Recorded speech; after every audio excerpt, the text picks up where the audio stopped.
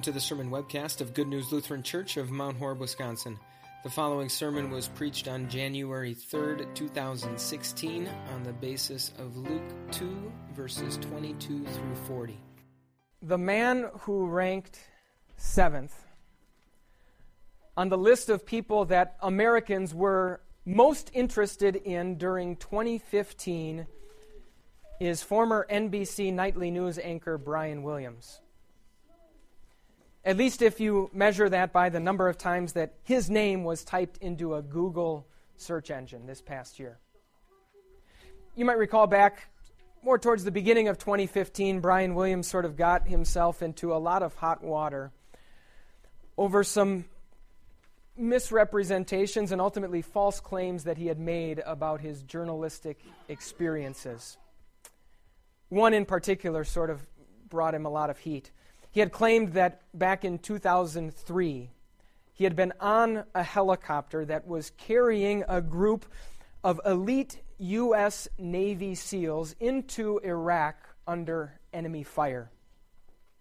Brian Williams took that event of some historic significance, that event that only involved the most elite company of people, and he said, you know what, I was there.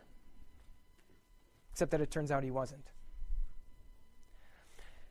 Now, I would guess that all of the trouble that came Brian Williams' way as a result of those misrepresentations wasn't just so much due to the fact that he had been dishonest or been inaccurate. As a journalist, obviously, you want to be very honest and very accurate in all of your reporting. And yet I would guess that if Brian Williams had simply said that helicopter had been carrying, say, a dozen Navy SEALs, when in reality there were 15 of them, I'm guessing that he'd still be on the nightly news. No, instead, Brian Williams proved that when you make that statement, when you say, I was there, you're kind of saying something important. When you take an event that has some sort of historic significance or popular significance, and you say, I was there, you are making a statement that carries substantial weight. You see, that statement, those three simple words, I was there, they really draw a very definitive line. They draw a circle around a very specific group of people, usually a small group of people, and they divide everyone into two groups, those who are inside that circle and those who are outside that circle. Saying, I was there, makes it very clear, when it comes to that circle, I'm on the inside. You know, I think when it comes to this whole Christianity thing and this whole church thing, a lot of people view it that way. They view a relationship with God almost as an I was there sort of thing. The kind of thing where there are two groups of people. There are insiders and there are outsiders. And whether it's because of your own worth, because of the family that you were born into, or maybe just because of plain luck, you are in one of those two groups. You're either an insider or an outsider. And if you are convinced that you're an outsider, it might be very difficult to consider the possibility that no matter what you might do, no matter what might happen, no matter how hard you might try, that you could possibly be in. Just like if you're an insider, sometimes it's very easy to be convinced that no matter what you might do, no matter what might happen, you could never possibly be out. In fact, whether you are here today, as all of you are, or whether you are not, even that doesn't settle the issue entirely.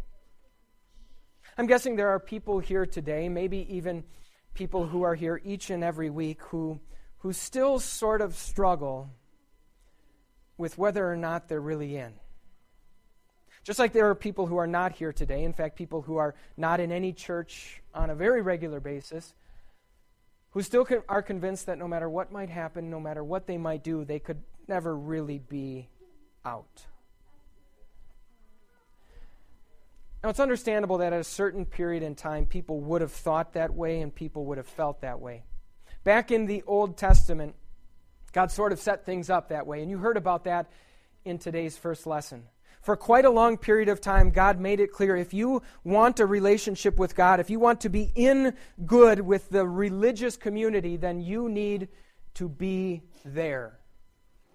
Namely, in God's temple.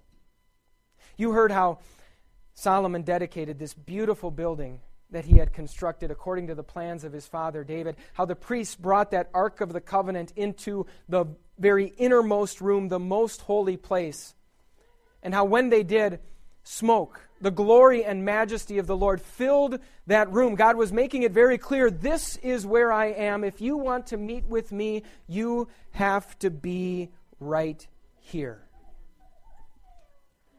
The only problem was that so often, and for so many reasons, people weren't allowed to be right there. In fact, for more than a month, Jesus' own mother, Mary, had not been allowed to be there in the temple. Back in Old Testament times, there were all kinds of things that you could do, all kinds of things that could happen to you that would result in you being declared ceremonially unclean, unworthy to set foot in God's temple where God was.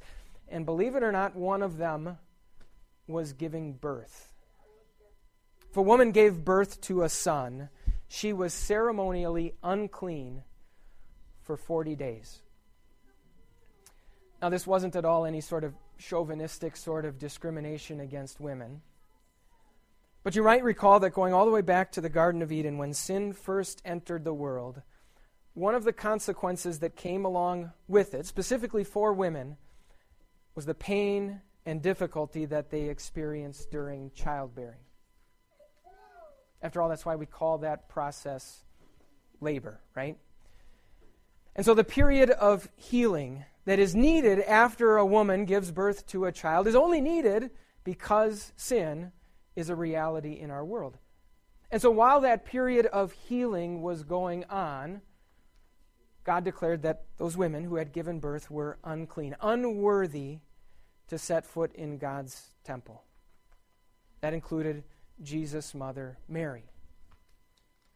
You see, God was communicating a very powerful and important message to his people in a very vivid way. On the one hand, he was saying, if you want to meet with me, you need to be right here. But on the other hand, he was saying that sin, in every shape, in every size, in every quantity and every quality, sin makes you unworthy to be in God's presence. God was saying, where I am, you are unworthy to be. And even the woman that God had picked to be the mother of Jesus was no exception. Now, as good as God was at communicating that message back in the Old Testament, I think he's just as good at that today. Would you agree with me on that? In fact, if you're not convinced, if you're uncertain that sin makes you unworthy to be in God's presence, I probably wouldn't dream of trying to convince you of that today. I mean, I could try my best, and maybe it would work. It's just that I know someone who would be much better at doing that job. I know someone who knows you so much better than I do, and I know someone who is good at being critical of you much more than I could ever be. Of course, I'm looking at that person right now. You look at that person every time you stand in front of a mirror. That voice inside of you that tells you, that reminds you, that nags you day after day about your sin, about your failings, about every way in which you've let God down and let others down, and as a result are unworthy to be in God's presence. But here's the thing, that voice that's inside of us by God's design, that teaches us that important lesson, turns around and also makes it very difficult for us to believe the good news that God has for us in his word. The good news that God delivers to us at Christmas. That voice that's inside of us takes that message that the angels delivered to the shepherds, that today in the town of David a Savior has been born to you, and it says, well, sure, probably to you, and you, and you, and you, but not me. No way to me, not after what I've done, not with who I am. That voice is the reason why, for some of us, maybe all of us at times, it's difficult to believe that when it comes to this relationship with God, that we can really be certain that we're in. In fact, if you've ever felt that way, maybe if you feel that way today, what do you suppose it would take to convince you otherwise? To make you 100% confident of where you stand with your God? Does it seem like it would take a miracle at times? Would you be willing to consider that exactly what it would take is the story that we've got in front of us today? This story of Mary and Joseph going to the temple and meeting these two people named Simeon and Anna. A story like this doesn't seem like a whole lot. It seems sort of like ordinary ho-hum events, and yet this story represents a seismic shift in the way that God dealt with his people and the way that people met with their God. So now this 40-day period of uncleanness was up, this period of purification that Luke describes. And so Mary and Joseph go to the temple with Jesus, just like the law required them to do. The very first man they meet is this man named Simeon. Simeon is described as being righteous and devout. In other words, here was a man who could truly say, I was there. He probably went to the temple each and every day to meet with his God. And yet as he went to the temple this day, he knew that something was going to be different, that something special was going to happen. The Holy Spirit revealed to him that in the temple that day he would meet, he would see Israel's long-awaited Messiah. And sure enough, as Mary and Joseph walked up, God revealed to Simeon that this was the family, that this was the child, and so he went over and held Jesus in his arms. Next, Mary and Joseph meet this woman named Anna, a prophetess. We're actually told that she was in the temple each and every day. She too could say, I was there, I went to meet with God day after day, and yet she too realized the special thing that was going on, as she too saw the Savior and praised God for what he had done. But you know, to me, the most remarkable statement in the whole story comes right at the very end. Those last couple of verses that almost seem to be like filler verses. Verses that do nothing more than transition us from this story into the next one. Here's what Luke says. When Joseph and Mary had done everything required by the law of the Lord, they returned to Galilee, to their own town of Nazareth. Did you catch that? Mary and Joseph went to Galilee with Jesus. In other words, when Mary and Joseph left that day, they sort of smuggled God right out of his own house. As they walked away from God's house that day, they were carrying and holding God in their arms.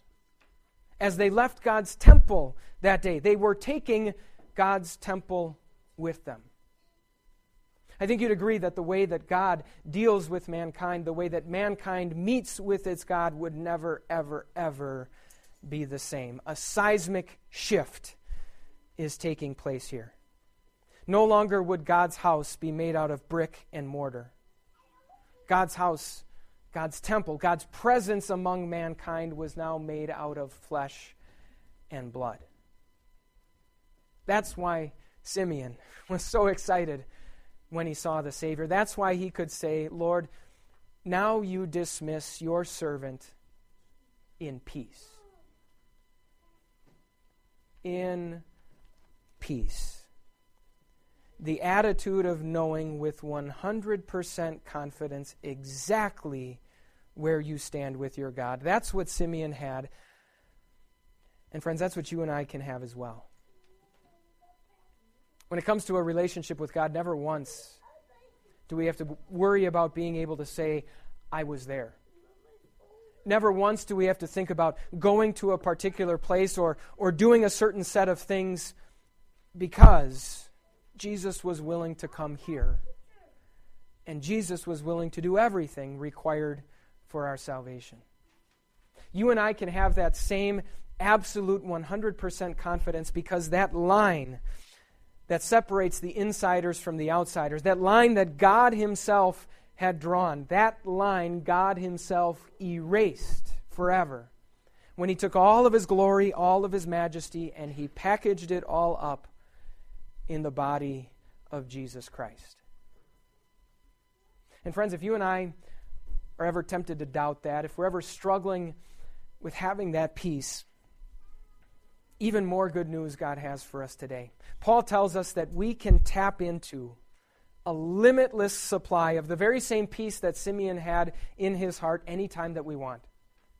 After telling the Christians in Colossae that they should let the peace of Christ rule in their hearts, Paul tells them how. He says, let the word of Christ, the message about Jesus, dwell among you richly. As you teach and admonish one another, as you sing psalms, hymns, and songs of the Spirit. You see, just as God's dwelling among man went from bricks and mortar to flesh and bones in Jesus Christ, now God is with us. God's presence is among us in the message about him, in his word, in the gospel. Every time that we gather to hear that word, every time that we gather to feast on the meal that he prepared, Jesus makes himself here with us just as much as Simeon held him in his arms. In fact, even more than that, it would be a crying shame if we were to look at the story where God made it very clear that his presence was no longer confined to a building, if we then turned around and confined God's presence in our lives to this building. In your homes, when you open the Word of God, when you read a devotion that speaks of Jesus, when you sing a hymn that sings of Jesus, Jesus is there just as surely as Simeon held him in his arms. In fact, when you do those things with your spouse, when you do those things with your children, you're really doing exactly what happened here this day. You're walking over to them with Jesus in your arms, and you're allowing them to see, allowing them to hold Jesus himself, and to have the peace and the certainty of salvation that only he can bring. I don't know if you realize this, but here in our worship, we very often use the words that Simeon sang in response to seeing his Savior Jesus. For centuries, Christians have used those words. It's a song that often goes by the Latin title Nunc Dimittis, which means now you dismiss. For centuries, Christians have used that song. Sometimes it's at the close of services that are at the end of a day. Sometimes it's in services even on Sunday mornings, especially when we have Holy Communion. We're going to sing that song at the end of our service today. It's a little bit strange when you think about it. We say exactly what Simeon said. We say, Lord, now you can dismiss your servant in peace, because my eyes have seen your salvation. Sort of sounds like what Brian Williams tried to pull off. It's almost as if we are saying, just like Simeon, I was there. I saw Jesus. I held Jesus. I have Jesus and the peace that he alone can bring. Of course, when we say it, the wonderful thing is that it's actually true because of God's promise. Friends, when it comes to having a relationship with God, when it comes to knowing with absolute certainty that we are in, the good news God has for us today is that you didn't have to actually be there. You didn't have to be there in the temple. You didn't have to be there at the stable. You didn't have to be there at the cross or at the empty tomb either. Because in love, God comes here to be with us. Amen. For more information about Good News Lutheran Church, visit www.goodnewslc.org.